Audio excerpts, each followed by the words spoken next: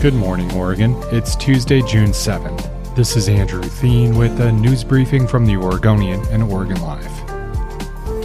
Portland and Multnomah County squandered money set aside to help veterans experiencing homelessness. That's according to an investigation by the city's auditor's office. The Joint Office of Homeless Services paid a nonprofit more than $850,000 over 16 months to provide homes and services to veterans at a publicly owned apartment complex. Auditors said the homeless office took no action as the complex became unsanitary and unsafe, and did not assess the building's condition or hold the nonprofit accountable. The Sandy Studios complex provides 32 units to veterans at a former hotel that the agency started leasing in 2016. The homelessness office agreed with most of the findings, but said some of the auditor's report was, quote, inflammatory and didn't give enough leeway for the effects of the pandemic.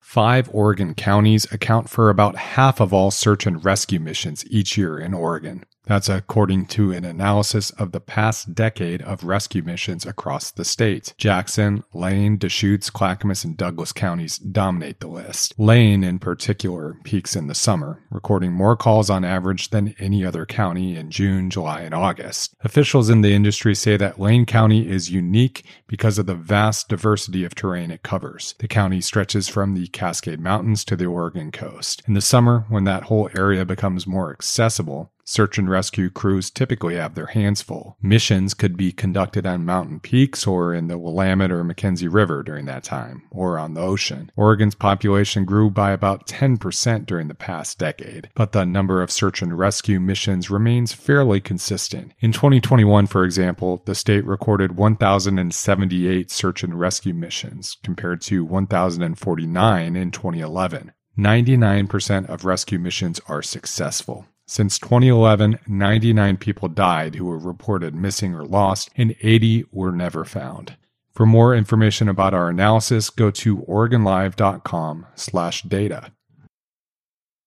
LARPers rejoice. Another event sidelined by the pandemic for a couple years has returned to the metro area. This one comes with jousting, costumes, and a bunch of fun and fantasy. The Oregon Renaissance Fair is back after a 2-year hiatus. There's only one more weekend of fun at the Clackamas County Fairgrounds in Canby. That's this weekend, June 11th and 12th. Tickets cost $22 for adults and are free for the lads and lasses 12 and younger. To check out all the jousting demonstrations, dancing, roving entertainers, and more, go to hereisoregon.com to catch a video recap of the first weekend of whimsy.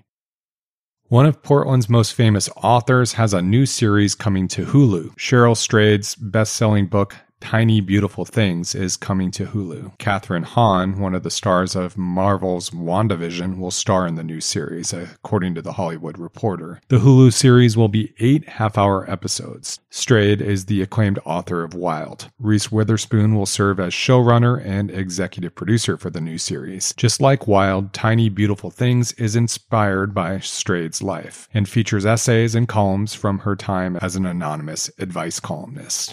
Thanks for listening. You can support our local journalism by subscribing to Oregon Live. Go to OregonLive.com/pod support.